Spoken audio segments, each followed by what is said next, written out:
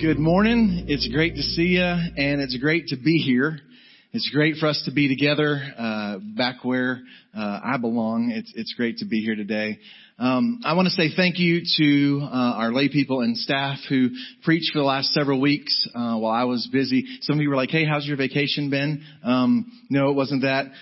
2 mission trips and 3 summer camps and a wedding and 2 funerals and a couple guest speaking Sunday opportunities. So no, it's not. But we did get to go on vacation last week. We went to South Padre Island as a family to enjoy our one last little getaway before Garrett leaves for college tomorrow morning. And so, you're glad he's leaving or you're proud of him? Because I just want to, the jury's still out, you know what I'm saying? It's a little soon. Let's cheer at the end of the first semester. But anyways, so if you see a puddle over in the kids' church wing this morning, we don't have a leaky pipe. That's just Marisa, because Garrett's leaving tomorrow. So thank you to our guys for sharing. And I want to say this, for those who aren't used to that, maybe you grew up in a church where like the man of God never let anybody else preach. I think it's really unhealthy in a church our size for you to hear me 52 Sundays a year, because the same God of Abraham and David that we just sang about, that same spirit lives in you. And so we need to hear what God's speaking among our body, not just the pastoral staff, but among our lay people. I think that is a healthy thing. And I specifically want to publicly honor Hunter. Young man, I'm proud of you. I'm proud of you preaching God's word. We're proud of seeing how he's growing you and developing you. And you need opportunities like this. So I need to shut up and give you that opportunity. Great job, specifically on the week that you shared. Yeah. The rest of you guys did okay too. But I also think, I also believe that every person who's ever lived on planet Earth other than Jesus benefits from the preaching of God's truth. Benefits from sitting under the preaching, from text-driven, Jesus-centered preaching and teaching. And that's true for me too. I also think it's important that on a regular basis you see me sit under the preaching of God's word, just like we challenge you to do on a weekly basis. The other thing that I would say about a summer like this, and as much as I've preached other places, is most of those opportunities are tied to the testimony of my brother's suicide. If you've not heard that story and aren't aware, that's a longer story for another day. But for those of you who know that story, that's really the reason I get invited to speak at places. And I just got to tell you, every time that terrible story is shared through the lenses of the hope of Jesus Christ, and then I see God bear fruit in it, and teenagers come to saving faith in Jesus and find hope for their hurts, it's a little another piece of healing of what the enemy meant for evil and what the Father meant for good. So thank you for giving me the opportunity to share that story, even though that means I'm not here as much sometimes. I'm grateful for it. But having said that, it's good to be home. We're ending this summer series pre-decide this morning before we jump back into the book of Acts that we started walking through in January. And the American attention span is so short that you might be like, "Oh, I forgot we were in Acts." Or you might be like, "Oh, I thought we were done and I don't want to go back because that's just too much time in one book." But I'm thrilled. I cannot wait to get back into that next week. But we're going to end this morning talking about pre-deciding faithfulness. Pre-deciding to remain faithful. We're really only going to look at one verse of scripture this morning because there was so much scripture that deals with the issue or the topic, the idea of faithfulness, that I was kind of overwhelmed with where to begin. And really this one verse not only highlights what I believe God wants to say to us about faithfulness this morning, it also is kind of a good summary of where we've been since Father's Day when we started this series, Pre-Decide. Essentially, this morning we're going to talk about pre-deciding to keep on pre-deciding. Don't wait till you're in the moment. Let's make some pre-decisions. And we want to pre-decide faithfulness. Like just keeping on. The least spectacular topic in the English language. Faithfulness.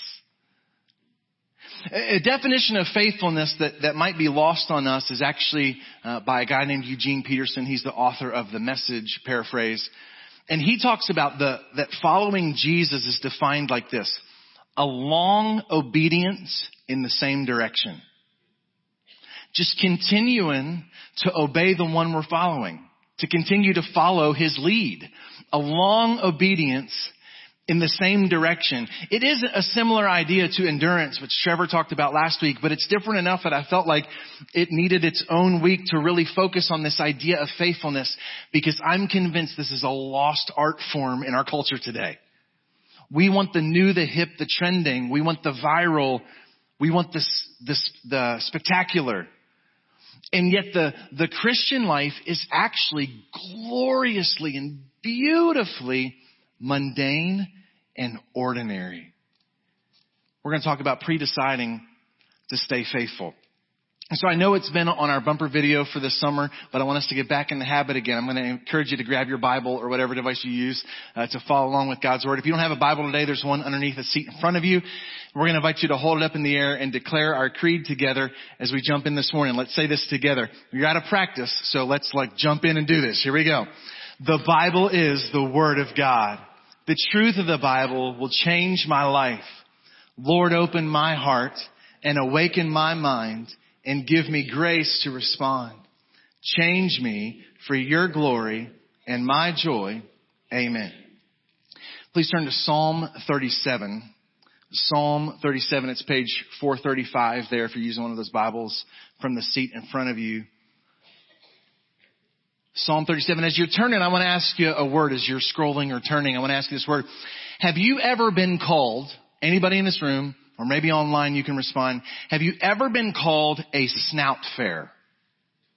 Anybody? Hey, you are such a snout fair. Anybody? No? Nobody's been like, hey bro, you're a snout fair. Nobody. So that is a word that actually has existed in the English language, and its definition is a person who has a handsome countenance. It's a compliment. You have a fair snout. You are a snout fair. It's a real word, right? Snout fair is a real word. But here's the thing. Nobody raised their hand and said they had seen it, or had heard it rather, or has ever been called that anyways. Because what happened is it fell out of common vernacular because it sounds weird. Anything that starts with snout just doesn't sound like a compliment, right? You look way better than a big snout. I don't know what. And so because we stopped using that word, it literally was removed from the English dictionary. In a generation, a word ceased to exist. And here's why I'm talking about snout fair this morning. And by the way, many of you look just very snout fairish today. I don't even know how to use it. See, I don't know. I just finished this book while we were on vacation last week by Jefferson Bethke, and he ends the book, the very last little kind of final thought of the book. He talks about this word snout fair. And he said, the reason I want you to be aware of the word snout fair is because I'm afraid the word faithfulness is on its way out in our generation. It's going to go the way of a snout fair. And maybe a generation from now to say that somebody's just been faithful is going to sound as odd and out of place to us as to say that they're a snout fair. He said this. He said the reason that faithfulness is not trendy today is because at its root, faithfulness is about obscurity and ordinariness, which is the biggest cultural curse we have today. God forbid we're obscure or ordinary. That's the cultural curse of the day. Gone are the days where the common story is, I've worked at this job my whole life. Gone are the days of I've lived in this town my whole life. Or I've been doing life with this group of friends my whole life. It's uncommon. Gone are the days of I've been in this marriage my entire married life. Faithfulness is so not trendy because we have so many options. We have more options than any generation that's ever existed. So why would I say faithful? I want new and better. I want to know what's the hippest and the coolest and the most cutting edge. And yet the Christian life, true human flourishing, is found in faithfully following Jesus. It's found in faithfulness. So here's our verse where we're going to walk through this morning. Psalm 37 verse 3 says this: trust in the Lord and do good. Dwell in the land and befriend faithfulness. So that's where we're heading. We're heading towards befriending faithfulness. But I want to walk through each of those 4 phrases and highlight each of those ideas one by one before we land together on befriending faithfulness. And so we begin with this challenge: trust in the Lord. And that is, if there's a central theme or a central heart to this whole series we've been going through this summer of pre-deciding, it's trusting the Lord. It's trusting in the heart of God. It's believing that whatever I'm going to face, I'm believing in advance that Jesus is good. That only He can satisfy the longings of the human heart. I believe He is, and He rewards those who seek Him. I believe there is a God, and I believe that that's good news. He's not the angry, wrathful, looking to catch me off guard and blindside me. No, He's a loving, tender Father who is for my good. He is slow to anger and full of forgiveness. He's good. And if I trust His goodness, if I truly trust His character and His nature, then I can choose joy even in suffering. Because I've pre-decided to trust Him regardless of my circumstances. If I trust Jesus, then naturally I'm going to seek Jesus. If I trust Him, that will fuel my fight for the things that tempt me away from Him. If I trust Jesus, that's the only hope of getting to the other side in the storm. And if I trust the generosity of Jesus, I can't help but be generous. And if I trust Jesus, then I can endure regardless of the circumstance. It all finds its heart and its root in trusting Jesus. And I got to tell you this morning,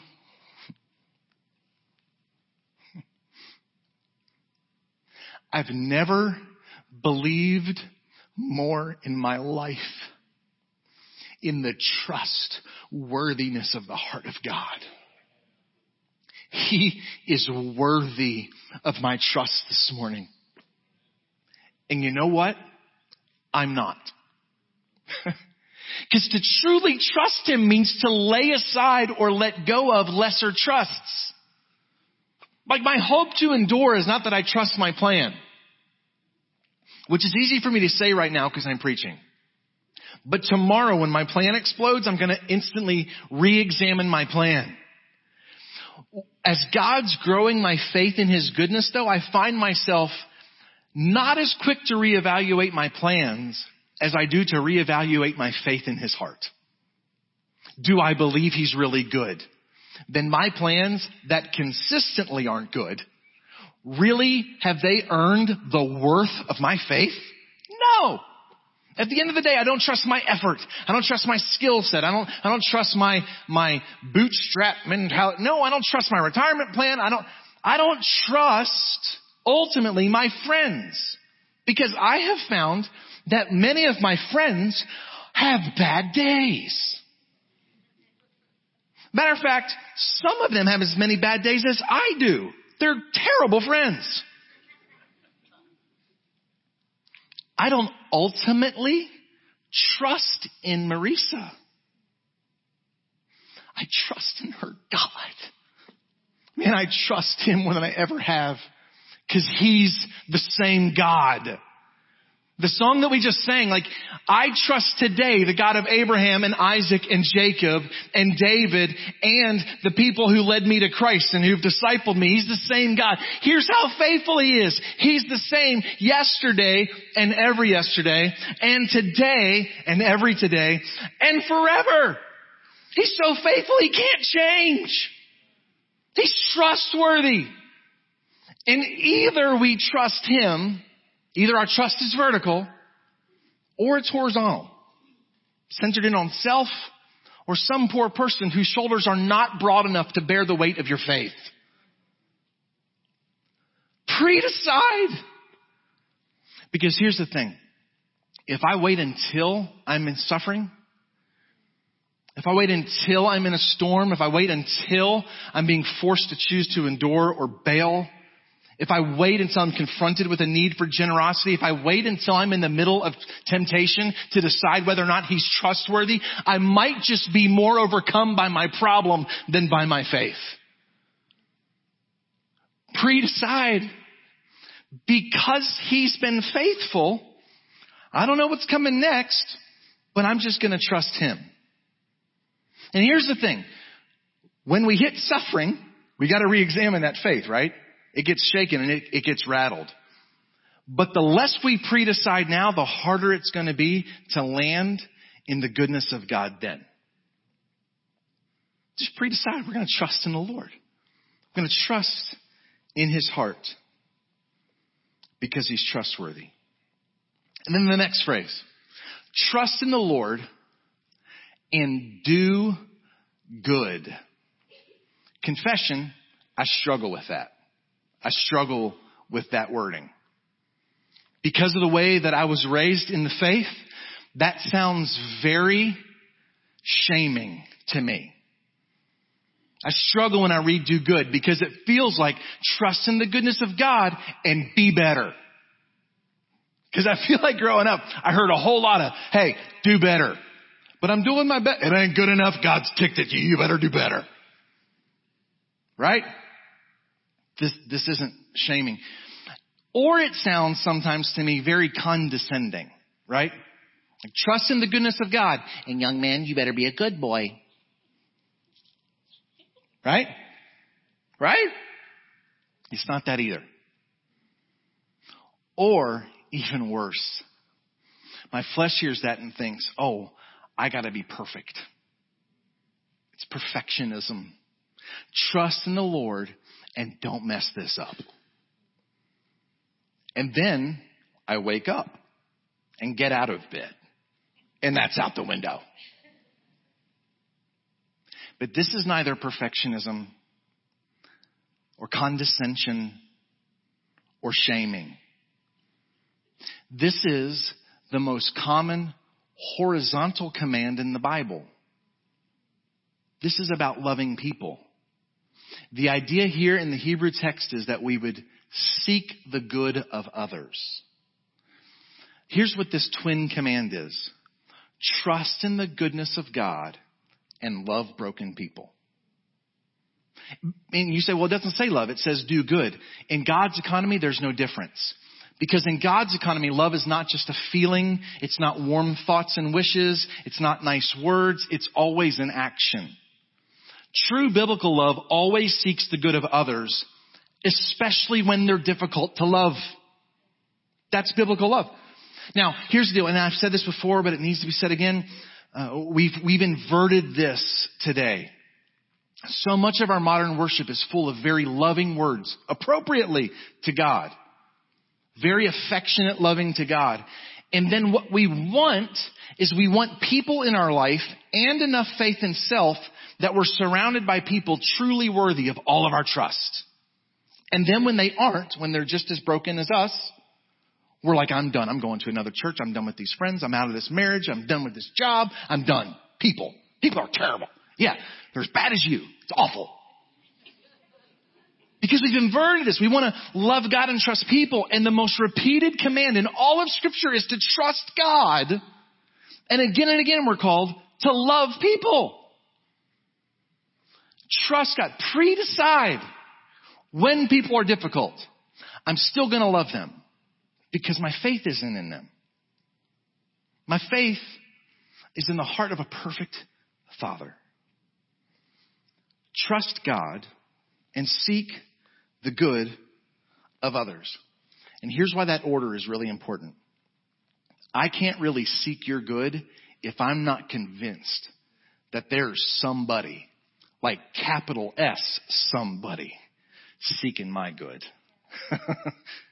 And when I believe it's him seeking my good, well, then I can surely love you. Like, he knows how busted up I am and still seeks my good. What can I do for you? Like, it has to begin with faith in him. It has to begin with faith in his goodness. Trust God and love people. And then the next phrase, dwell in the land. That sounds like if you grew up in church, that sounds like very Old Testament, Israelite, promised land, doesn't apply to us today kind of a thing. And I think it could not apply more to us today. Because here's what he's basically saying. Trust God, love people wherever you are. Be where you are. I don't know if you know this, but we're not very good at being where we are. Right? So two renowned psychologists, Matthew Killingsworth and Daniel Gilbert, did extensive research on this out of mind kind of a thing. Our minds are always somewhere else. And their extensive research, and I don't understand how they came up with this number, but they're really confident about this number. 46.9% of the time, the average person is thinking about something other than what they're doing. 46.9% of the time.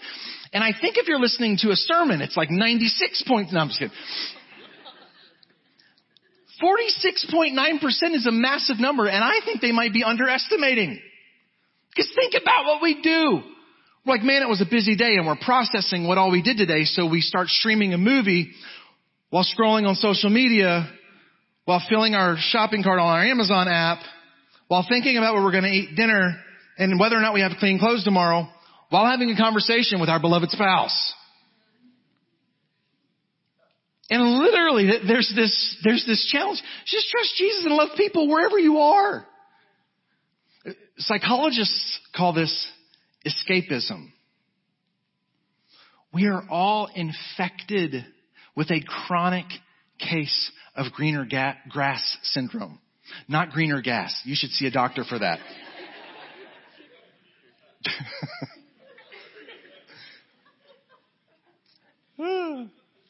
I just kind of think about that for a minute. We went and saw the Minions movie last night. There's actually that green gas, and I'm seeing that in my mind. I wish I could project. Okay, I'm back. That was an important line of the sermon too. We all have a chronic case of a greener grass syndrome. Since the garden, Adam and Eve had everything. You can eat of all of the fruit of all of the trees. What more could they want? One more tree. And they only had that one other option. Cultural historians say that we're living in an age of option overload. We have so many options that we can't really enjoy anything because we're wondering, did we miss something that was better? And the beautiful challenge here in the text is, just be where you are. Like, if we believe in the goodness of God, then you're not where you are by accident. He's got a purpose. And because he's good, that purpose is good. So maybe it's not about, can I get a new career? I got to get a new house. I got to get a new car. I got to get a new spouse. Then my life will be better. We're always looking for the new thing. And this challenge is, if you really trust the goodness of God and you're loving broken people, just be where you are. You're where you are on purpose and not by accident. I love Mark Batterson said, we miss the flourishing that God offers us because we're living in another time zone. You ever travel international and you're like, man, I don't even know what day it is. I think we're living that way. I had a moment this summer. One of the camps that I spoke at was in the very western edge of the Smoky Mountains in Tennessee. Beautiful. I flew into Chattanooga, and the director of the camp picked me up. We drove about an hour to the camp. And typically when I'm speaking for a whole week at a place, I try really hard to get there the night before because I'm terrible at being where I am. I need to get there long enough to be present. But Marisa was at kids camp with Bryson, and Garrett was interning with Manna Worldwide with Engage Camps this summer, and so I was stuck with Ethan. It was awful. Actually, we had a great time. But because of that, I couldn't leave till Monday. And so when I get off the plane, I'm looking at my watch, and I'm like, man, I'm supposed to speak in a couple hours. And I was like, this is what I usually do. I'm distracted. And my buddy Dave has known me well enough to tell that I was kind of flustered. And so when we get to the camp, he's like, you know you have an extra hour, right? Like, what are you talking about? He said, look at your watch. That camp was 2 miles from the time zone line. See, I flew in to the Eastern time zone, and then right before we drove up the mountain to this beautiful camp, we crossed into Central time zone. Came back home, baby. All of a sudden I was like, I have a whole nother hour.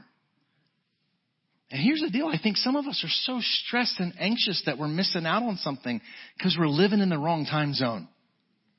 And the challenge this morning is if we really trust the goodness of God, then be where we are.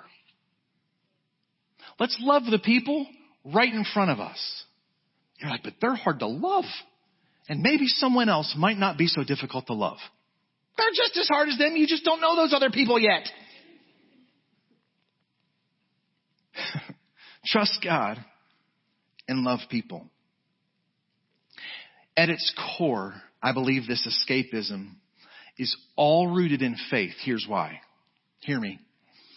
If I truly believe that only Jesus can satisfy the longings of the human heart, and I believe that He's present, then why do I need to be anywhere else? This is a desire battle. If I'm truly delighting myself through faith in the presence of God, then I'm not trying to get the new, better, trending, viral, which is the next verse in the text. If you've got your Bibles open or whatever, scroll down. The next verse in the text. Delight yourself in the Lord, and He will give you the desires of your heart. When I was a young person, I was like, sweet. So if I just pretend to want Jesus enough, I can have everything I want. What an awesome verse. Jesus, I delight in you. Can I please now have $1 billion? I delight in the Lord. I desire a Lamborghini. Let's go. And the more I've grown to believe that only Jesus can satisfy the longings of the heart, the more delight I've tasted in Him, the more I have found Him hijack my desires and replace them with better ones. And so what this verse is really saying is when we delight ourselves in the Lord, He gives new desires for our heart and then satisfies them. How good is that? He takes our lesser self-oriented desires and gives us new kingdom-oriented desires and then provides them through His own presence because He's that good. Amen. Trust in the Lord and do good. Dwell in the land. And now we finally get to the sermon. That was the introduction. And befriend faithfulness. So trust God and love people right where we are. And befriend faithfulness. Here's another way to say that. Trust God, love people right where we are, and then get up tomorrow and do it again. Just a long obedience, mundane obedience in the same glorious, satisfying, fulfilling, flourishing direction. I think faithfulness is lost on us, y'all. Befriend faithfulness. I love how the ESV phrases this, befriend faithfulness. If you're using a different English translation, it probably says something different because almost every English translation translates these two words differently because it's a really difficult translation. And we don't usually talk about original languages on Sunday morning because you do not have to speak Greek or Hebrew to hear from Jesus. But this is one of those mornings where it's helpful to say the word befriend in the English Standard Version is the Hebrew word ra'ah. And that is a really difficult word to translate for us today because all of its original roots are stuff we don't get. Let me explain this. Here's the definition of ra'ah. Feed, graze, drive out to pasture. What? I've never driven anything out to pasture. I don't even like taking my dogs out the backyard. Shepherd. What does that mean? Protect. Nourish. Here's my favorite definition. Cultivate. But I actually don't know what that word means.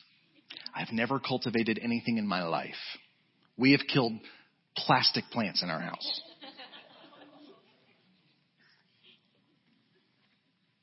Cultivate. Those words are kind of lost on us because it has to do with shepherding and farming, right?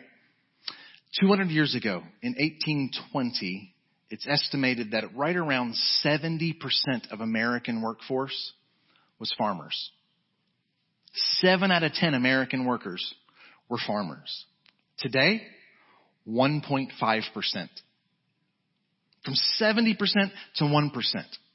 We don't understand shepherding anymore. We don't understand farming anymore. But respectfully to the ESV translators, I don't think we understand friendship very much anymore either. The fact is, I think friendship has become a consumer sport. Oh, I like you. You're good to me. You make my life better. Let's be friends. Oh, shoot, you're human. I'm done with you. Unfriend. Really, we're not great at cultivating friendships. We're not great at nourishing friendships. But that whole beautiful picture is this idea of befriending. Work at it. Faithfulness. Like nourish the relationship with getting up tomorrow and continuing to obey in the same direction. Isn't that good? So a Hebrew scholar said this. He said, by the way, if you're using the New American Standard Bible, they actually said cultivate faithfulness. So thumbs up, NASB. Good job. Okay. A Hebrew scholar said this. The best translation for our language today would be diligently cultivate by grazing on the virtue of faithfulness. It's a lot more wordy, but it sure does paint a better picture. And this is what he said. This is what this Greek scholar said. This Hebrew scholar said. He said, I believe David is trying to encourage us to so devote ourselves to developing faithfulness that it just becomes part of us. Like the way that friend since kindergarten is just part of your life. That's awesome. Trust God. Love people right where we are. And get up tomorrow and do it again. Pre-decide. Tomorrow might be a rough day. But I'm going to keep trusting God and loving people. Right? So that one day. This is kind of like the carrot that Jesus would dangle for us. So that maybe one day we might hear the Master say, well done, good and faithful servant. I think that is so not 2022. We want to hear well done, good and fantastic servant. Well done, good and viral servant. Well done, good and spectacular servant. And he just invites us into the mundane of a long obedience in the same direction. So you've been faithful in the small things, and now you get to enjoy much. Enter into the joy of your master. Well done, good and faithful servant. The Apostle Paul talks about how we are stewards of the gospel of grace, that we steward it the way we do our retirement fund.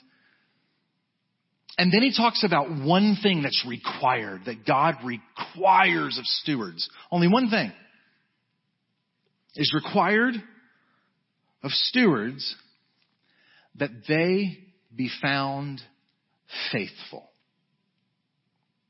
It's not required of stewards that they be found spectacular. And I just want to say this, in this age of celebrity preachers and like trending Christians who are like 15 years old and, listen, what's really required for us is to just be faithful. It might not make any headlines, but it just might move the heart of God. One thing is required, that we're found faithful. A few weeks ago, Terry Harris's father passed away. We went to his funeral. C.J. Crow had a profound influence in the origin story of Temple Ministries, the church and the school and the preschool here. From a human perspective, without C.J. Crow's leadership and influence, I don't know that Temple would look like Temple. And attending his funeral was so interesting to me because what I heard from every person who spoke is a life that was just faithful for 89 years. Not spectacular, no making headlines. His grandson got up and spoke the most beautiful, honorable legacy about his grandfather, and essentially was, he kept showing up. That's a legacy. We're just faithful. We're not chasing the new high. That's consumerism. We're just faithful. But we got to end here. We got to end here because if we stop right now, what this sounds like is behavior modification. All right, everybody. Let's suck it up and trust Jesus. And let's do some good right where you're at and keep it up. Deuces. I'm out of here. But hold on a second. It's better than that. And maybe that is the message of religion or performancism. But I want you to hear what I'm about to say. The reason this text starts with trust in the Lord is this. I want you to hear what I'm about to say. Please hear what I'm about to say. Our ordinary faithfulness is simply a response to his extraordinary faithfulness.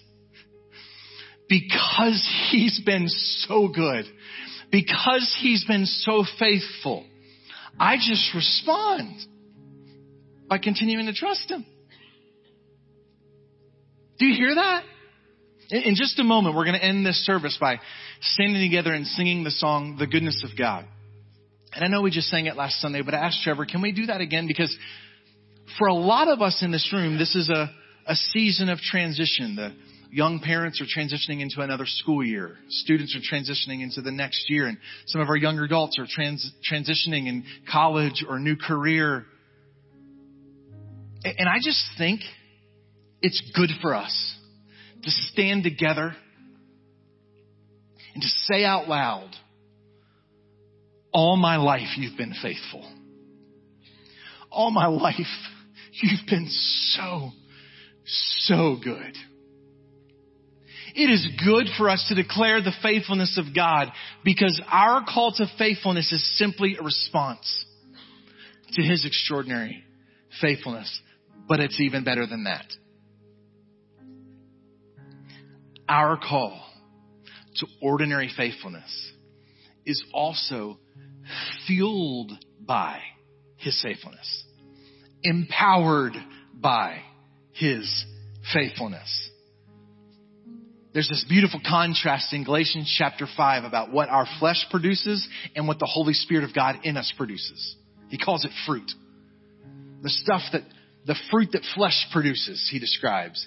And then he describes the fruit that the Holy Spirit displays through us. Things we are all about, like love and joy and peace and patience and kindness and gentleness. We're all about that. And then he says that a fruit of the Spirit is faithfulness. The ability to get up tomorrow and keep trusting Jesus and loving the same broken people that you're doing life with right where you are is the hope that the Spirit of God might produce faithfulness in us, that apart from Him, we'd want to escape and find something better. It is His work for His glory. So ultimately, this morning, I'm inviting you to, not out loud, but collectively to pray a simple prayer this morning.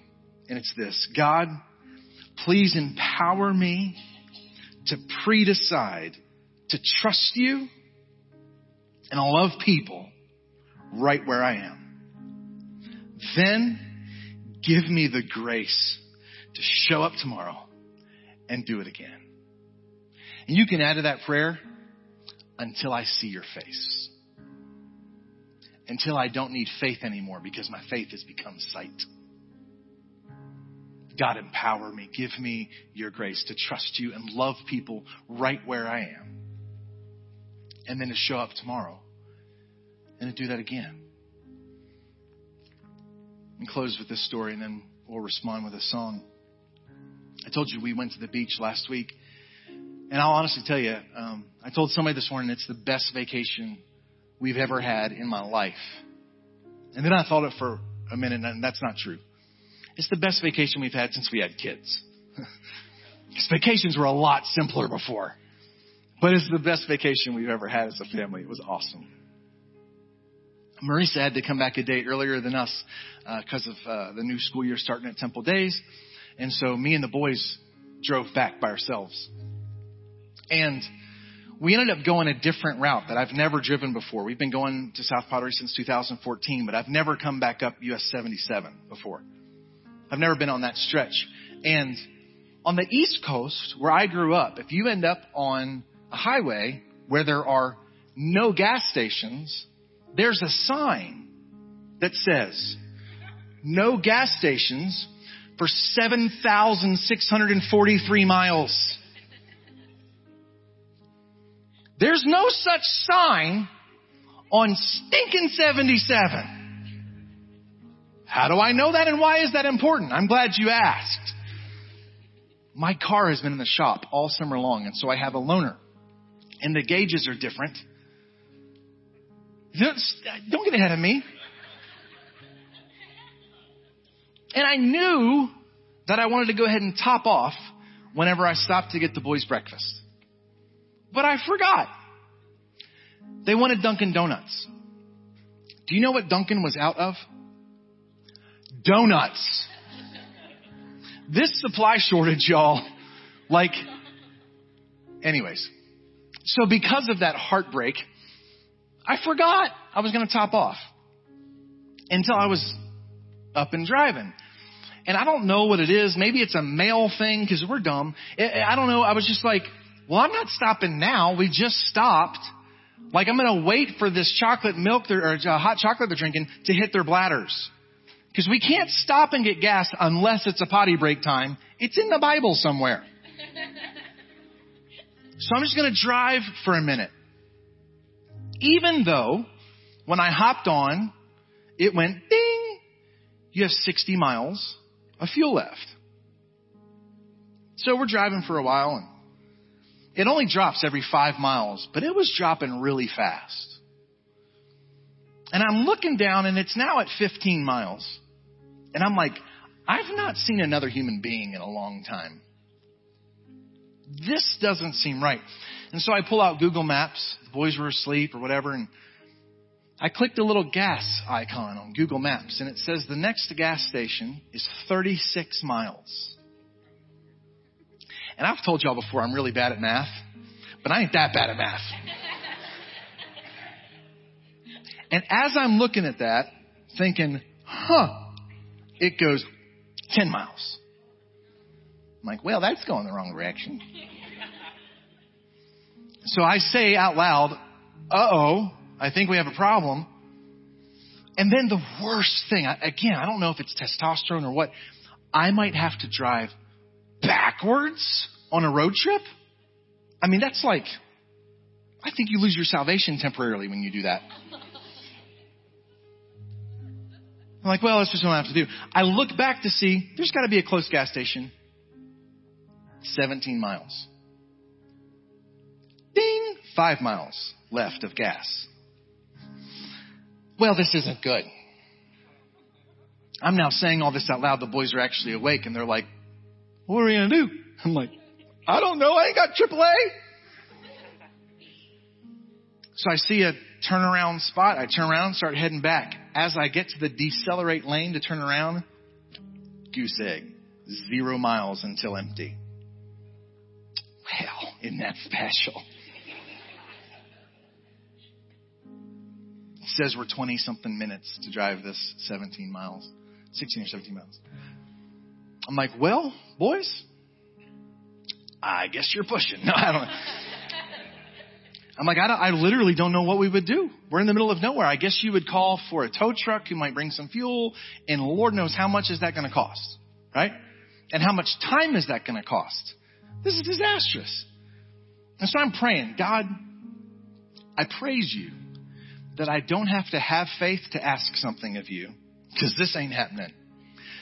But get us to the gas station anyways, whatever. And then I'm like, no, for real, God, show these boys that you're that good. Please?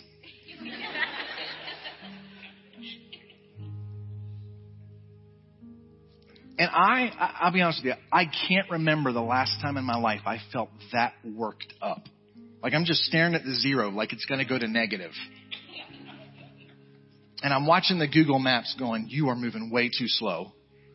And I'm looking at the gauge and it doesn't go lower. So at least it stopped moving. There's a plus. And I'm actually talking to the Lord at this point because I know I'm preaching about faith this morning. I'm like, God, I really want to trust you right now, but like math. And I look next to me and Garrett is sound asleep.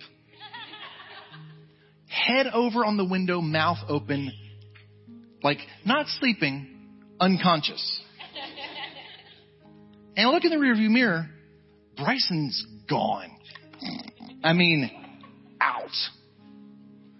And I looked at Ethan, and he looked asleep too. To be fair, he later told me he was actually wide awake. He was praying. But I didn't know that in the moment. I just saw his eyes closed. And my first thought was, are you serious? I would blow a blood pressure cuff straight out the window right now if you put it on me. And y'all are sleeping? But I think that's actually a picture of what it is to trust the heart of a father. Now, if they were placing their faith in me in that moment, they don't know I had no plan. But when I trust the one who's actually at the wheel of this thing called the universe, my faith is never misplaced. And that's why David said, I can lay down and sleep. And I woke up and the Lord sustained me because he's worthy that we would pre-decide I can trust him. I don't know that I can trust me in that moment. Whew, I've lost to lesser temptations than that. I don't know that I can trust you because, man, you have as many bad days as I do. But I can trust him, which means we can just keep following along obedience after him, trusting him together as we love one another right where God's placed us today. And then show up tomorrow and trust him again because he's good. We made it to 17 miles to the gas station and didn't run out of gas.